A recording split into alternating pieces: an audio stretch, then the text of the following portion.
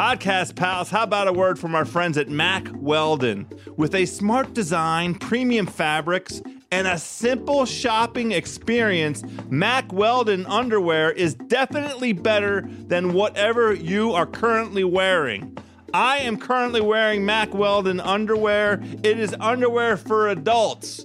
It is built to last. It has the wonderful combination of performance and feel that I desire in my underwear. In addition to looking and feeling great, all Mack Weldon products are crafted with natural fibers that have built-in performance capabilities. So they work hard too. They even have a line of silver underwear and shirts that are naturally antimicrobial, which means they eliminate odor. That's important here on House of Carbs. All that, and they are shipped right to your door. If you don't like your first pair, you can keep them, and they will refund you, no questions asked. Go to MackWeldon.com and get 20% off your purchase using the promo code CARBS. That's promo code CARBS, 20% off your purchase at MackWeldon.com. Make sure to watch The Ringer's new live reaction show, Talk the Thrones. Each week, Andy Greenwald, Mother of Dragons, Mallory Rubin, Chris Ryan, and our very own Maester, Jason Concepcion, are coming to you live after the East Coast airings of Game of Thrones Season 7. Talk the Thrones will stream exclusively on Twitter and Periscope right after each episode ends and can be found on the Ringer's Twitter handle @Ringer. They will be reacting at the same time as you, contextualizing the events and explaining everything that just unfolded. Again, the show is called Talk the Thrones, and you can stream it live after the East Coast airings of Game of Thrones Season 7 on our Twitter and Periscope @Ringer.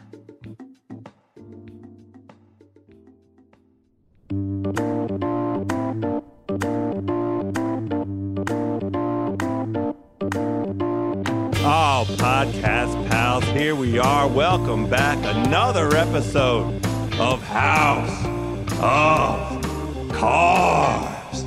Part of the Ringer Podcast Network. My friends, you know this is the podcast for the hungry people, by the hungry people. I am your hungry host, Joe House. What a show we have for you today. I have been on the West Coast all week long, visiting with friends at the Ringer. We have on today's show Sean Fennessy. We're talking food movies. We're going to go through an entire menu of food movies. 5 recommendations from Sean Fennessy. The Podfather himself is here to join us. We're talking in the food news space because Juliet's on vacation. We let her get away every once in a while. August is a good time to go away. But Bill Simmons and I are going to break down this Los Angeles eating adventure. It was a belly takeover, my friends. But first, we're going to jump in and talk about the very interesting moment we are enjoying in television right now. Food television, to be explicit and specific about it, with none other than the Ringer's own Andy Greenwald. Hey, pals, let's get into that belly.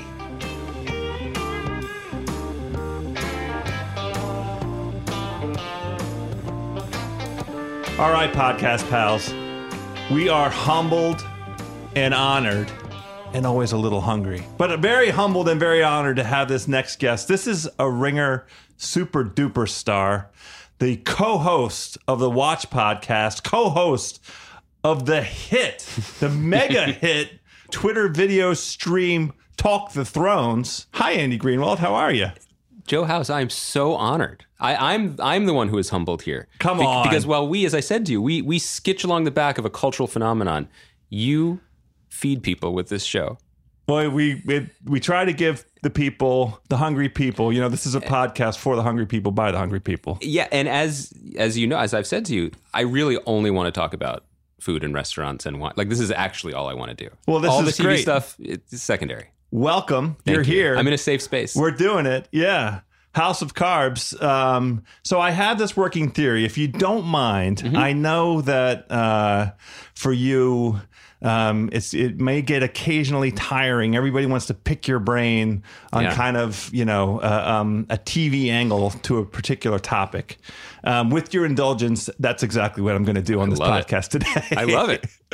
Well, here's my working thesis, and I have to give a little shout out to a colleague of mine back in Washington, D.C. I'm not going to say his name. El Jefe's Law. It's his Twitter handle. Okay. I'll just give him. I'll give the people a reference to my boy by way of his Twitter handle.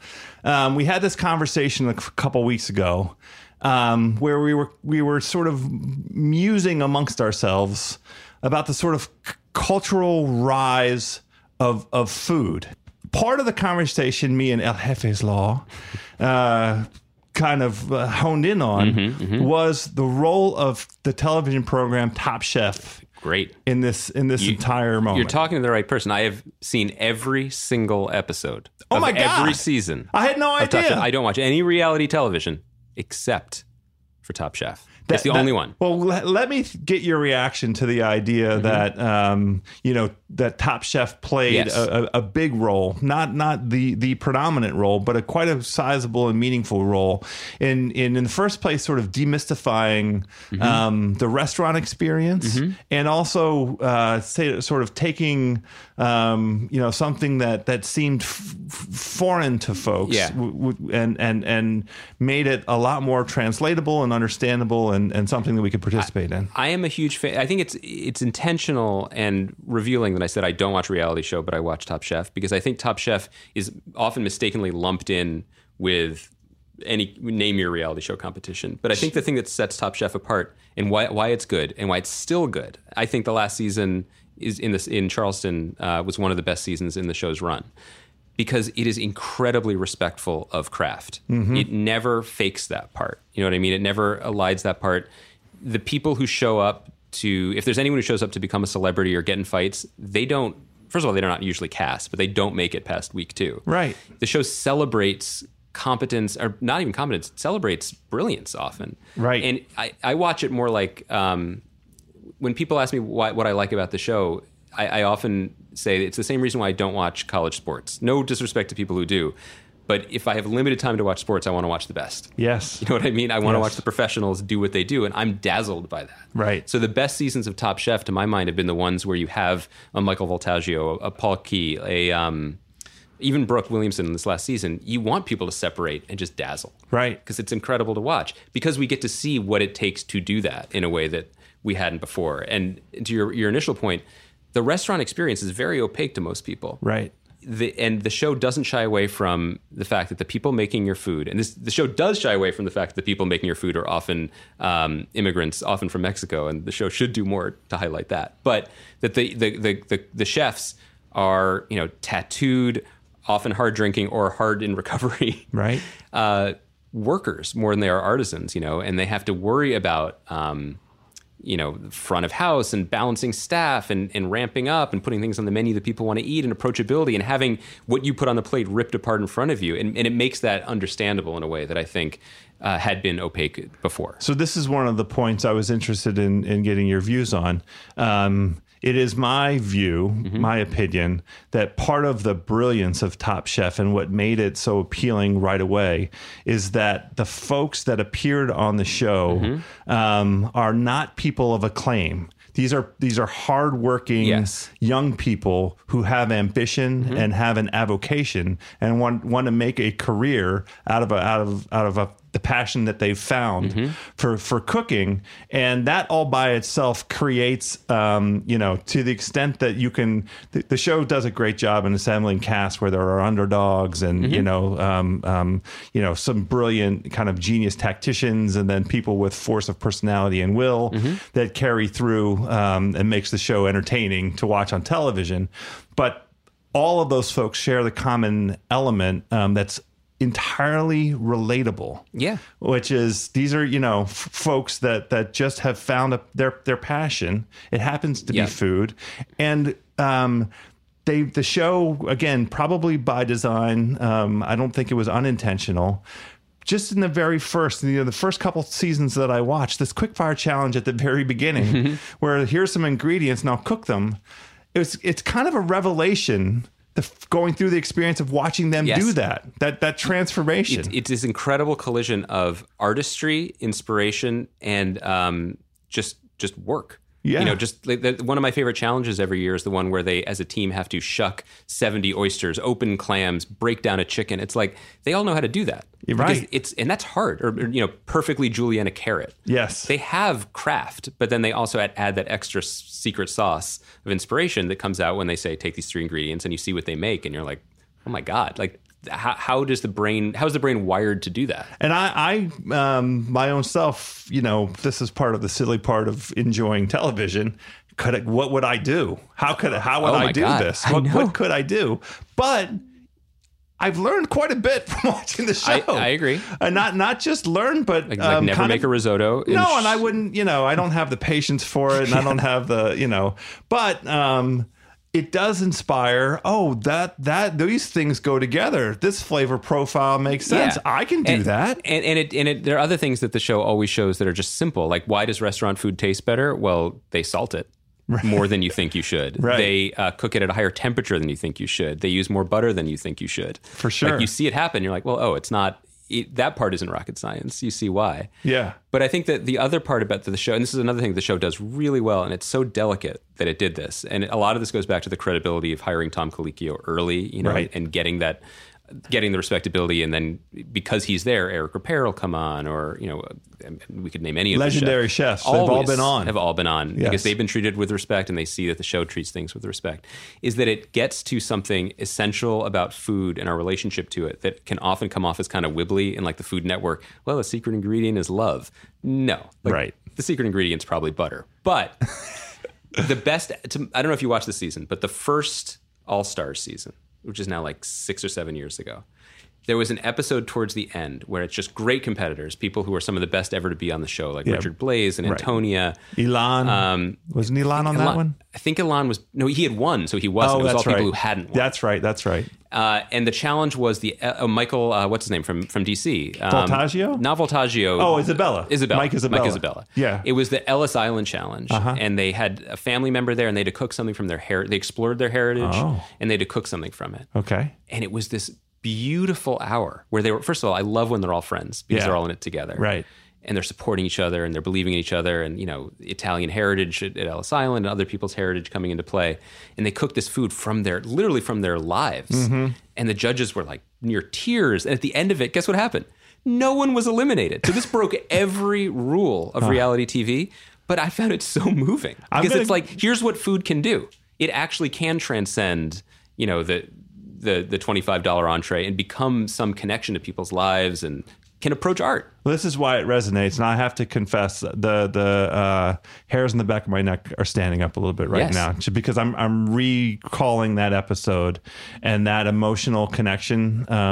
You know, both that jumps from the screen of the contestants each other, but all of that reaching back into their ancestry and producing another element of the show. And again, I didn't necessarily intend to make this, you know, the Top Chef, you know, BJ show. I don't know how else to Fluffing? say it. Yeah, the fluffing. I can start doing criticisms of it if you want. Well, and we'll ready to hear pivot. some of them. I'm ready to pivot. You touched on one of them, which is, you know, kind of a lack of brown people. Yeah. If you will. I mean, Well, we had the season with Hung and Dale went 1-2. Yes, they've struggled, and I think they've tried to get better representation in the cast of the show. I think to criticize Top Chef, this is a Tony Bourdain thing that I respect him a lot for, which is people want to know a lot about where the food comes from, but they draw the line. They don't really want to know who's cooking it. That's right. They want to see the face. They want to see Emeril's name on the marquee. And I don't mean to call him out. He's actually proved to be quite an advocate for kitchen workers, but the people actually cooking your food are from Puebla, Mexico, and they've never been to, you know, New Orleans necessarily or France. Right. Know? But so representation is always an issue. Sure, of course, and it's a challenge. The thing that also was kind of a revelation for me was the demystifying of ingredients, and that was kind of a 2-part exercise. It was how crucially important it is to find ingredients as much as possible that are kind of native to the region. And I felt like the show has always done an excellent job of that. Yep. I mean, even when they're in big cities, New York City, Washington, D.C., Los Angeles, but they're going to the markets. Yeah. That now, and some of it's by design, and I know it's television, so there's a commercial aspect to it as well. No, but like last season in the South, in Charleston, they went to a barbecue place. They did a whole episode on Low Country cuisine and Gullah cuisine, and they went for it. And they had these chefs who maybe have very different backgrounds trying, and then it's okay to see them fail, right? Because their bag of tricks doesn't work here, right? It's a different thing. But that said, in terms of the characters, everyone gets pushed out of their comfort zone, right? It's you can't show up. I remember the contestant Shirley Chung, who's been really good. She's been on it twice. Would getting dinged for making Chinese food. It's just like that's what she makes. That's what she does. Why would you tell her not to do it? Right. But she had to do challenges where she couldn't do that and was out of her comfort zone. But the great contestants of the show take what they do and then they elevate. And sometimes there's a moment you can see it. Like the guy Sheldon, who's been on the show twice, comes from Hawaii, and that's very much part of his story. He plays ukulele, which I'm like, that's a little on the nose. Sure. When he made something, I think he was making like Simon, which is like the Hawaiian version of ramen, but he was elevating it with this mushroom stock, and it's a French technique. And like the chefs are literally like, the judges are like, no one else can make this. And we feel like we've been along for the ride. Like that's the show at its best. That's right. So let's use that to kind of segue. I think we're generally in agreement that it was that it properly, in terms of the food moment we're having now, Top Chef played a meaningful role. Definitely. And also became very valuable to the industry in terms of fueling a next generation of on some level stars, because some stars came from it, but also just seeding the cities. The smartest contestants, like a Voltaggio or an Isabella, didn't immediately go for a Food Network show. What they did was they took their winnings and their reputation, they stayed in their town, and then they slowly built quality empires of their own. We know it to be true. I mean, Stephanie Izzard. Yes, Stephanie Izzard in Chicago. Her place in Chicago is legendary. Karen Zabraga in Philadelphia. Yep. It's very smart, and it helps the cities define their food culture, And then I think I've done this. I'm sure you've done this too. When you go to a city, you're like, well, I remember what's her name or whatever is from here. Let's go check it out. And it's also flies in the face of some of the like the Icaruses of the food world in the last 15 years, right? Like Rocco DiSpirito or something, who got on TV and then tried to become celebrities. When it's like, no, we got to be cooks. Yeah, well, that's what they do, and that's why the Top Chef franchise has resonated and had whereas the Food Network power. Star one has not. No, that's exactly right. And this is a crucial distinction, and this is kind of the segue that I wanted to head into with you. I want to get your thoughts on kind of the moment that we're in right now on kind of food TV, because Netflix is doing some incredible stuff. Food Network has had to raise its game, but it still feels like it's Food Network is the greatest missed opportunity of television. It's really unbelievable, isn't it? I fell in love with I realized I liked this stuff, that I wanted to learn how to cook. But when I was home from college, and stuck in my parents' house watching Mario Batali, watching Molto Mario. Yes. And that show, think about that show. He was just talking the whole time, really cooking. Sometimes he burned the things. Right. And it was incredible. Yeah. And now that show, which is, the version of it he wants to do, which is still the best raconteur, the best cook, cooking food, is now on Vice. Right. Because Food Network decided, no, we needed like down home things, and we need stories. Or in challenges, cupcake challenges, baking it. They went all in on that because it gave them the short-term fix, but they completely decoupled their network from exactly what we're talking about, which is a respectful, professional food culture. Right. All of these chefs that we're talking about, Bravo, I know it's an own them, but Bravo made them. Yeah. Food Network doesn't have any of those people. It is bananas, isn't it? And it's so weird. Their name is Food Network. And then they made a second channel called Cooking Channel, which should be what Vice's Munchies is. They should have had the new generation, but instead they were like, well, we'll just buy the Australian cooking shows we don't run anymore and put them on there. It boggles my mind. So then everyone else came in and quite literally ate Food Network's lunch. Vice, I think, has some of the best food shows around. Yeah, let's give a quick shout out to Action Bronson. Yeah, that show is, but that is a way into food that is certainly not stuffy. No. But it's respectful. He's having a great time. Chef's Night Out series on Vice, I still think is the best insight into how chefs actually live, which is drunkenly. Right. But you brought up Netflix, which I think is really interesting. Netflix has gone it's probably a good lane for them, but they've gone all in on food porn. Yes. So they have this Chef's Table show, Right. which is made by David Gelb, who made the great documentary Jiro Dreams of Sushi. Discussed with Sean Fennessy. Oh, good. Yeah. I am not in on this show. Oh. It took me a while to realize it. Let's tick off the things. Okay. I love food porn. Yeah. I love Jiro Dreams of Sushi. Yes. The show focuses each episode on a chef from around the world whom I am all of them I'm interested in. Right. And are fascinated by their story. I want to see their food. The show is too serious. I understand exactly what you're saying. The show makes them into gods. Yep. And the reason why I still think Bourdain is the most reliable watch on TV is because he is so respectful of the things that matter and of culture, but he himself will be profane or whatever, and the show will be funny and creative within that space. It's the relatability that's kind of missing. That's to me, that's the word that I use to describe the missing ingredient for that Netflix series. I one of the topics I want to talk about with you, whether it's now or in the future, I think restaurants in general are overrated. And I say that for this reason. Interesting. The exclusive experience, you don't, like, if you go to a place and you get crushed with like their, $500 30-course tasting menu or whatever, when you leave, what you remember once the wine wears off is you remember the bill. Yes. And you remember the room. You remember your company, and you remember how they treated you. You maybe remember one or two dishes. It maybe the best restaurants in the world are different, but like at a certain level. And that's how I feel about the Chef's Table, where I'm like, you're dazzling me, but I don't feel welcomed. Uh-huh. I would much rather have a restaurant experience where I'm like, oh, this room feels good. This is something I want to eat. Or the sommelier was nice, and wasn't belittling. Like, that part of food is often forgotten. And I think the Chef's Table thing and Netflix in general is selling this high-end version of it. Right. That it looks beautiful.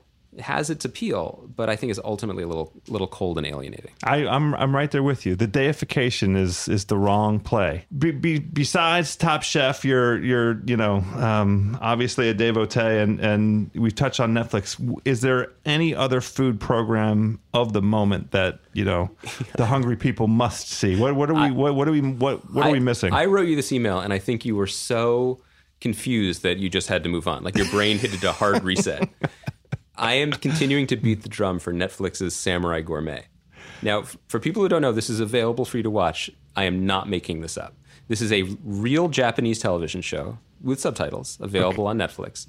And it is about a newly retired 60-year-old Japanese businessman who, now that he has nothing to do, wanders around Tokyo and goes out to lunch.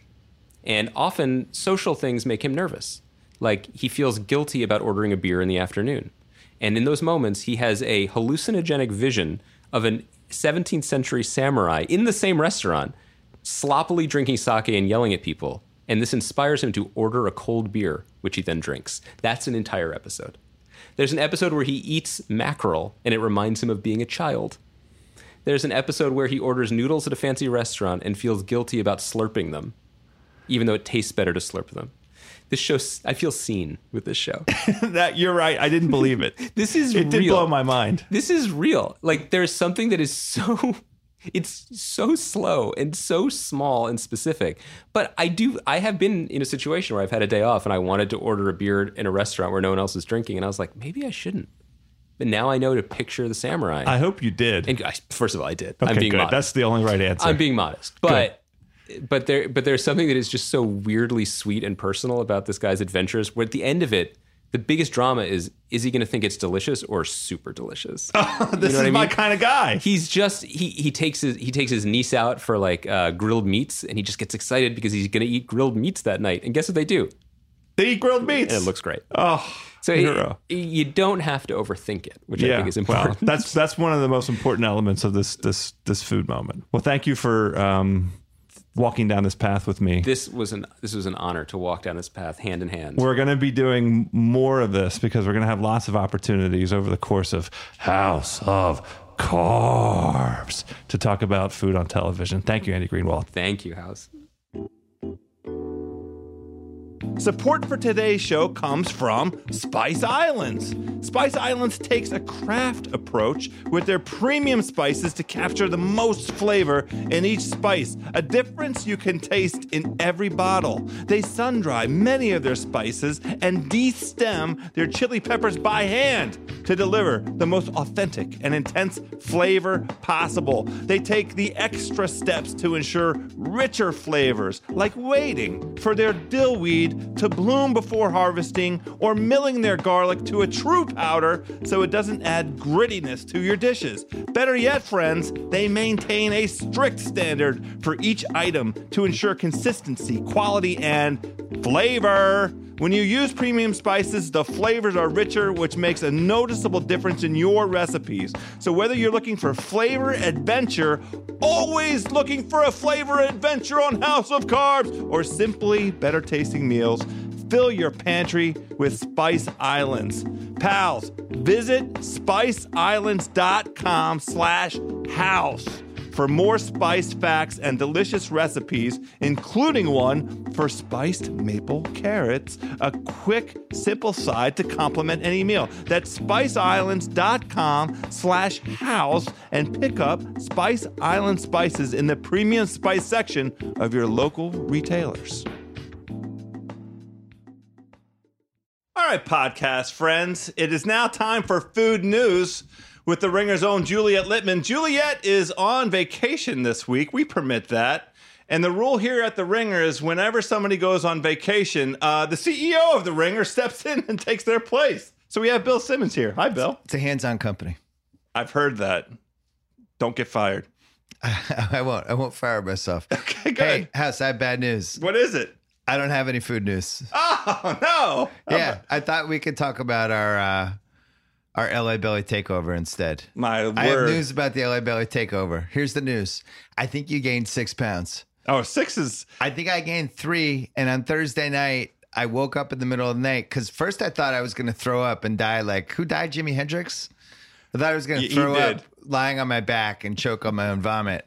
That didn't happen, thank God. I'm glad that didn't happen. Then my heart was pounding, and I just had like real acid stuff going on. Went down, took 2 Tums. Yep. I'm one of those guys who might take 4 Tums a year. I took 2 last night. My body has not seen a salad, barely any vegetables, no juice. No juices. I've had lunch every day. I never have lunch. You're ruining my life. I'm starting to feel like Morgan Spurlock in that documentary. I'm literally deteriorating. I feel like please go back to DC. The only thing I can say is you're welcome.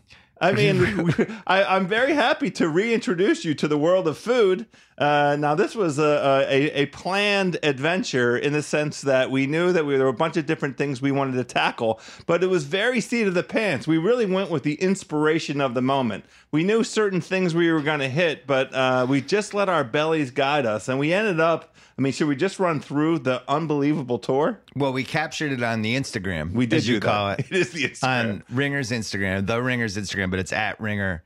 I think the highlight for me was both of us had broken down. We're taping this on a Friday. Yes. We just had enough food. There's so many big meals, so much just gorging. And I say to you, let's go walk and we'll get a salad. You're like, great. Don't videotape this. And I said, no, actually, we should videotape this. I think it'll be funny for people to see you have a salad. So we start walking this place called Greenleaf. That's one of these artsy-fartsy California places that I like that has special juices and make your own salads, all this stuff. We're on the way there, and we go by Roscoe's Chicken and Waffles. And I was like, hey, look, we should take a picture in front of the sign. And you just stop. You're like an animal. It was like watching a dog just stop because another dog's coming. Yeah. Well, I felt very territorial. That's a great way to put it. You started staring down, barking at the customers. All of a sudden, we're in there, and you order 2 entrees. And the waitress says, is this just for you?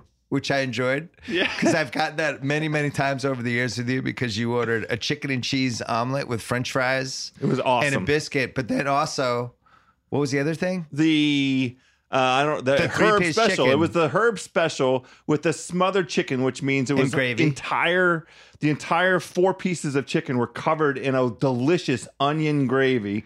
But then you realize you screwed up. This was after she said, "Is this Oh, all for you?" And you that's realized right. you screwed up and you hadn't ordered a waffle. The original So order. Then you ordered a side double waffle. Yeah, I the original order, there is the chicken comes with waffles. I managed to order the one without the waffles. You ordered the omelet with fries instead of the waffle. I did. I ordered the omelet with fry anyway. Anyway, so you end up eating all of that. Well, and we needed to have the waffles go with the chicken. And somehow, first of all, I gave up. I reaccepted gluten all week, which Yes. is why I'm in a half coma. Yes. And I ended up having a chicken and cheese omelet and a waffle Perfect. at noon, which is the opposite of what I wanted to do. I just wanted to get like a beet juice and like a salad with Italian dressing and maybe a cucumber on it. I'm so happy. I'm so happy the to worst. be the bad influence, but the bad but so good. And you're not gonna let my belly is like a magnet. So it's not by happenstance that we were just walking by Roscoe's. I think the belly led us there, and it was right to an LA institution. I mean, you're not really going to was. walk by a classic LA institution like Roscoe's and say, "Oh, we talked about salad. We're gonna no effing way. That's not how we do it on House of Carbs." And you know what? You loved it.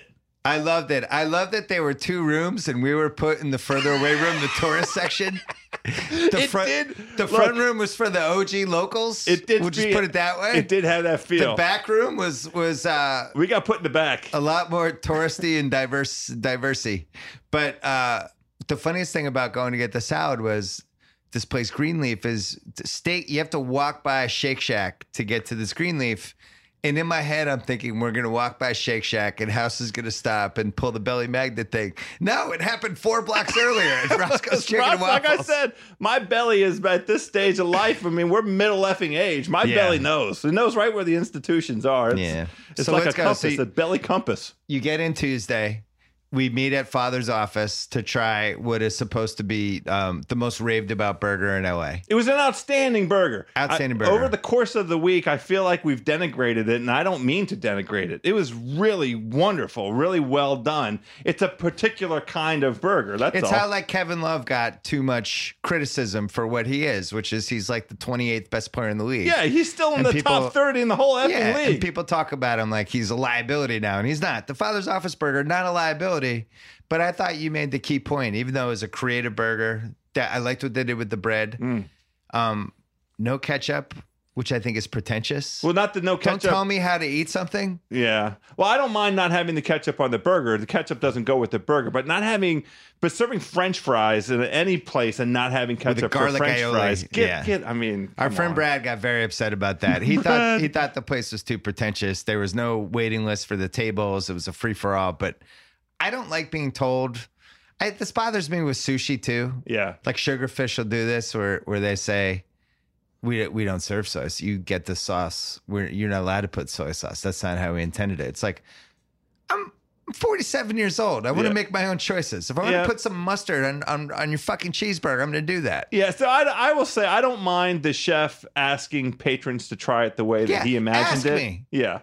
But Ask me. Don't tell don't me. yeah, the insisting is a little over the top. I'm with you. Yeah.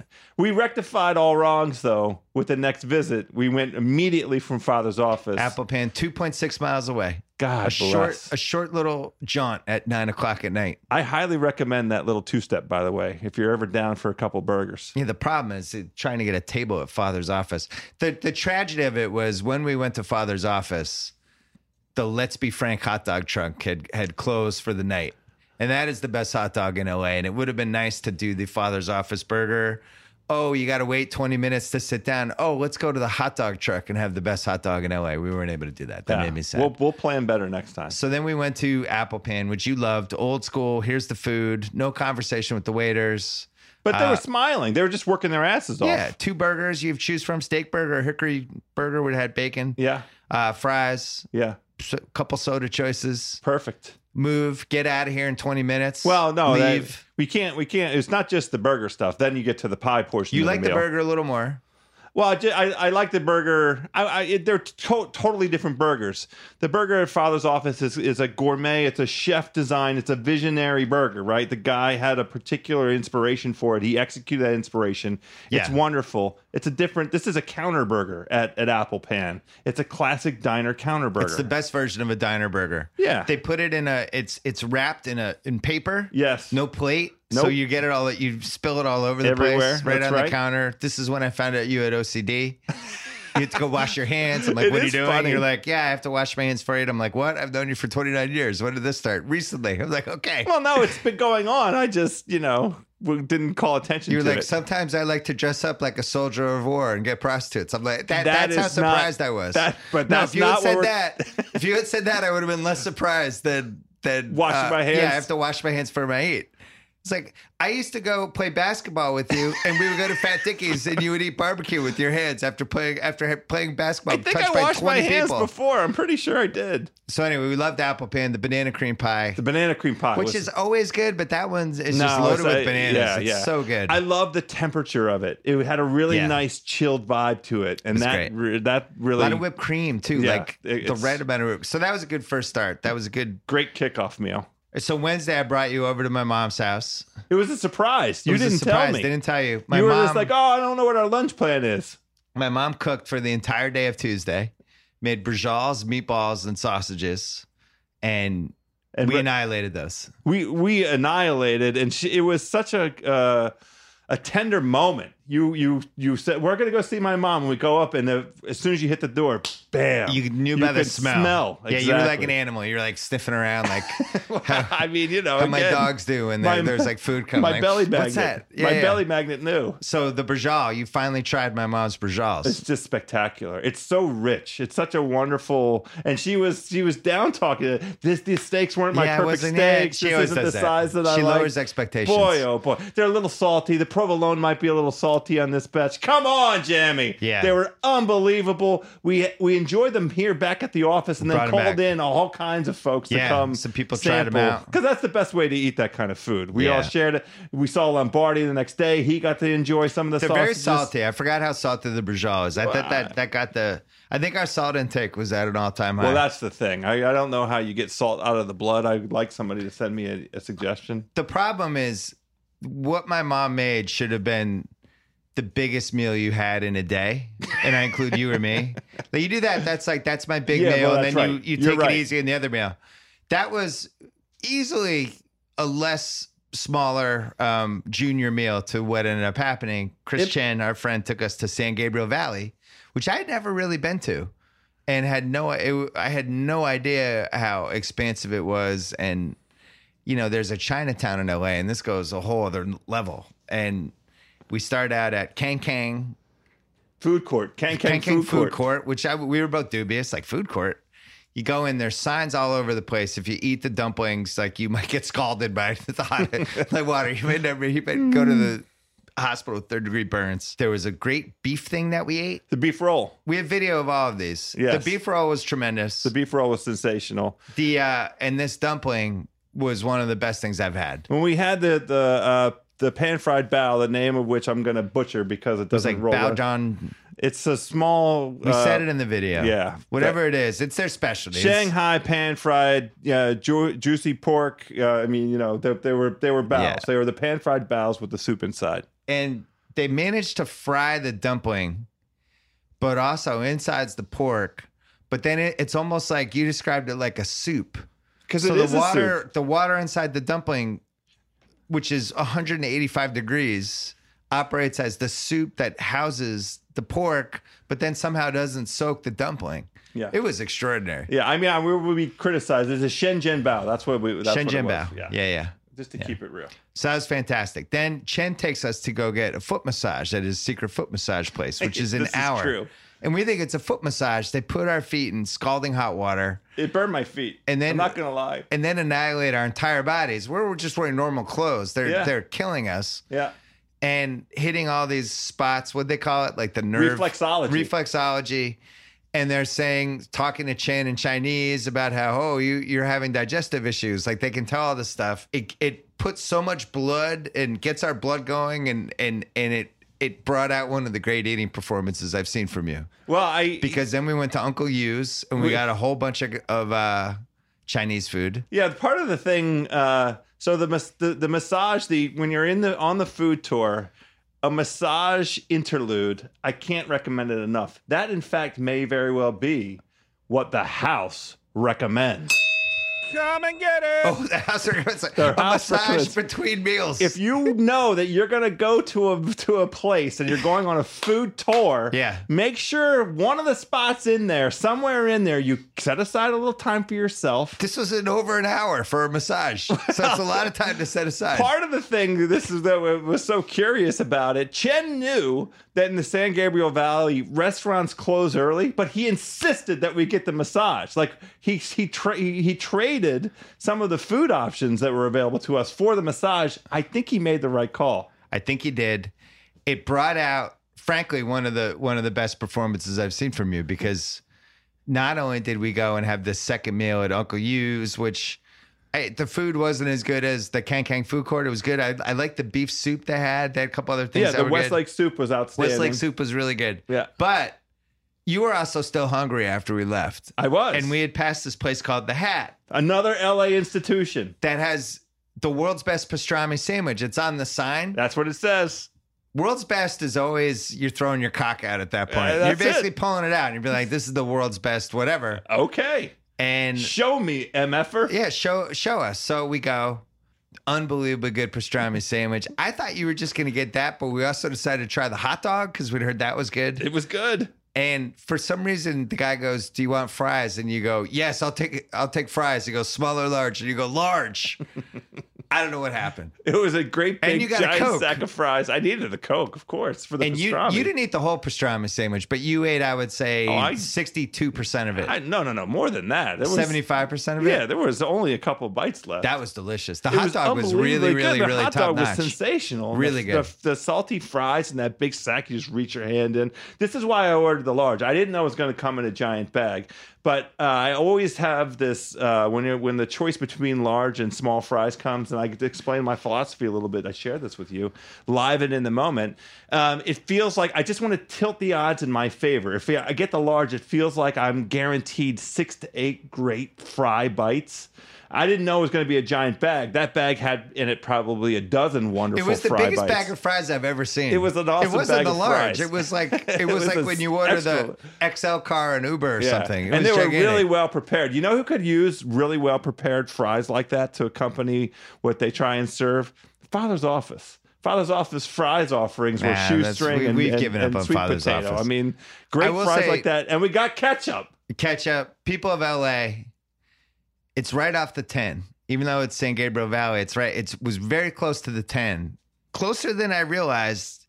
Bad for me and my family because we love hot dogs and my son loves pastrami. So You're I feel going like, back. I feel like this trip, this is going to be the turning point for me. We're like, wow, Bill gained a lot of weight. What You're happened? welcome. You're welcome. So then Thursday, we take Danny Chow of The Ringer, who made the best food writing book in 2017. Did you know that for his hot chicken piece? I knew it was a long form. Yeah, he got a made long that form book. award. So we take him to Cassell's in K-Town for the best patty melt ever, It's a wonderful patty melt. which I don't want to spoil. We did a pod with Craig Gaines that you're running much later, but we talked about how good the patty melt was. Yep. And I think the thing we both loved was the bites. It's either a patty melt bite, but then it's not all burger.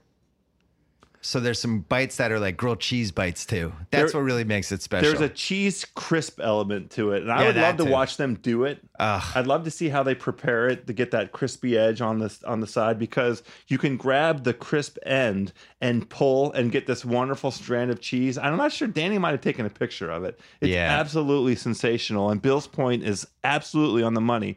It is a patty melt that doubles down as a unbelievable grilled cheese. So good. And then when we were leaving, the guy who owns it recognized us and told us how between Chang and us talking about it, we bumped business for them, which I frankly was not happy about. I want to be able to walk in there whenever I want and get a patty melt. I don't want lines out the door. Now, I'm not recommending.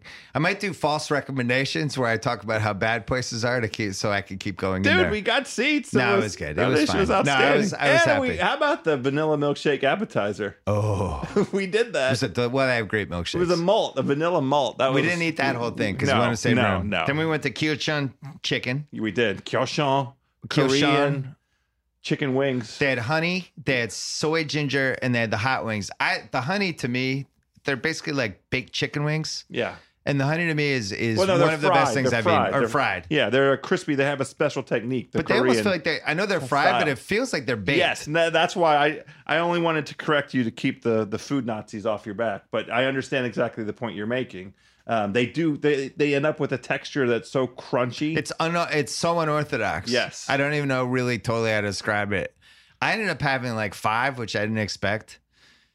Then we went to House because we had to go to House. HAUS. So because I wanted to try the tiramisu ice cream, which you did not finish, but you had enough bites to understand why that's one of the best desserts in LA. We paid our respects to House, the tiramisu in the top, but then underneath it, it's almost like Oreos are in the bottom. Yeah, there's delicious crunchy surprise. Cookies. It's a special surprise. It really at the bottom. is A special surprise at the bottom. So then we went to Wolfgang for dinner in Beverly Hills, which I think is the best steakhouse in LA because I wanted to have the ice cream sundae. Yeah. We had to do some business, but then we also had you've been sending me pictures of the ice cream sundae at Wolfgang's. You ordered fish, which was disappointing, but probably your doctor would have recommended that. But then you had, I would say, 40% of Louis K's filet mignon. It was delicious. You had a couple big bites of my veal parmesan. Oh, that was underrated. How did you like that veal parm? You barely were able to save me any bites. I know, because I really enjoyed it. I told them to pound it, and they did. And the guy came over. And he said to me, did we pound the veal enough for you? I was like, you did. It was well pounded. Thank you. Bunch of sides that were great, and then the sundae came, and you had a few drinks. Sent over a couple of delicious bites of his porterhouse as well. Oh yeah, the porterhouse. I think that's in the Instagram. One of those great segments. There's an Instagram of you eating the ice cream sundae, and I won't say you've been overserved, but was heading there. It was a moment when I was time to let it all hang out. That's all I'll say. And you started to eat the ice cream sundae. At some point, there was a table of women behind us, I don't know what you're including talking a about. Celebrity, and they wanted a bite of the sundae. You gave them a bite of the sundae. I made sure she got a bite. It was a House of Carbs moment. I made sure she got a bite. You're doling sundaes out. I'm like, what's happening? But I wasn't wrong on the sundae, right? It was spectacular. I gave it an A+. It's on the Instagram. Please check it, friend. Really good. And then Roscoe's House of Chicken and Waffles. Yeah, Roscoe's Chicken and Waffles. Roscoe's Chicken and Waffles house. I can't even talk anymore. I'm in a coma. Chicken and Waffles. The waffle, just quickly on the waffle. You tried it. I thought it was interesting. You tried it without the syrup first to get a taste for the waffle. Yep. I wanted to see what the flavor profile was. So there's some vanilla in there. Vanilla, cinnamon. Some cinnamon. And it's soft. And what's interesting is they don't overcook them. It's a really spongy texture, which you don't say, I don't want a spongy waffle, but it's almost very wet, but it's not thin. wet. It's thin. It's not quite in the vein of a crepe, but it's more like a crepe than a big crispy waffle. Yeah. That's and then the way I'll say it. The waitress asked if you were from the South, which I enjoyed. Well, because I called her ma'am. Yeah. And I have those manners.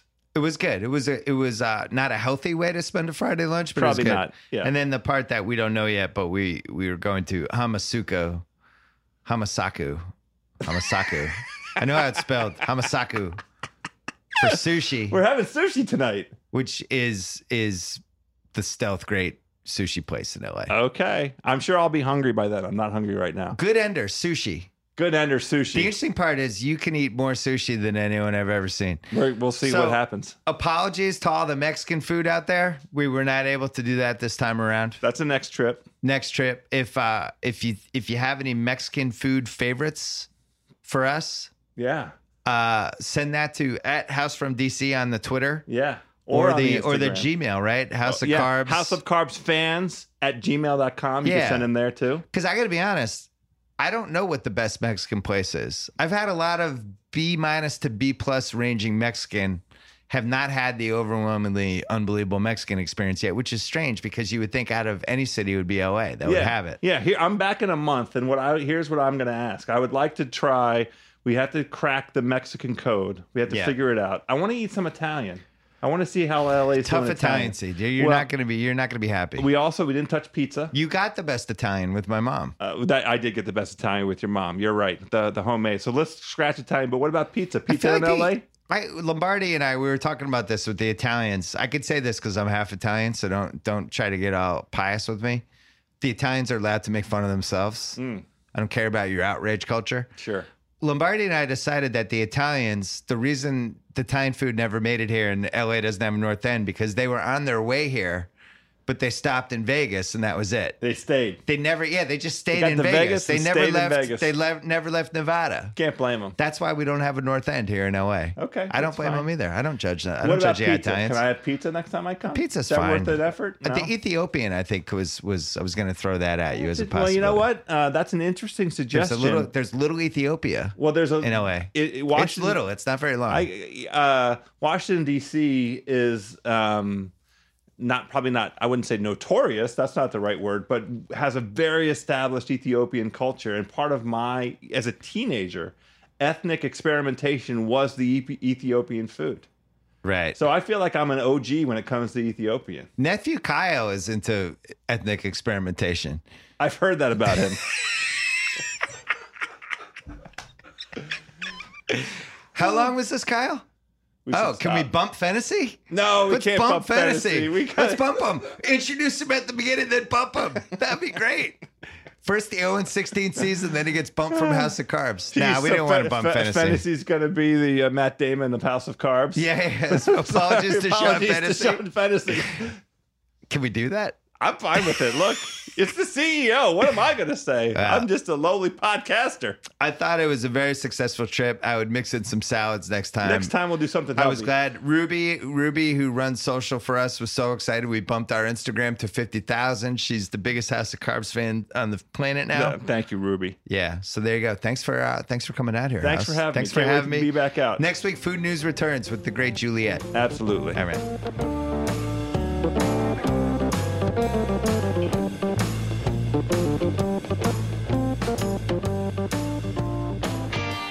All right, podcast pals, we've done it. My apologies to Sean Fantasy. We ran out of time. Ooh. We will definitely get you on another podcast, Sean. He's made as many House of Carbs appearances as he's going to have Jets victories this year. Oh, no. 0-0. Poor Fantasy. Let's go, Patriots! Poor Fantasy. Podcast pals, as always, keep sending in your outstanding recommendations, suggestions, the pictures, the comments. We love it. Hit us up with a review on iTunes, wherever you get your podcast. Keep subscribing. And in the meantime, let's stay hungry out there.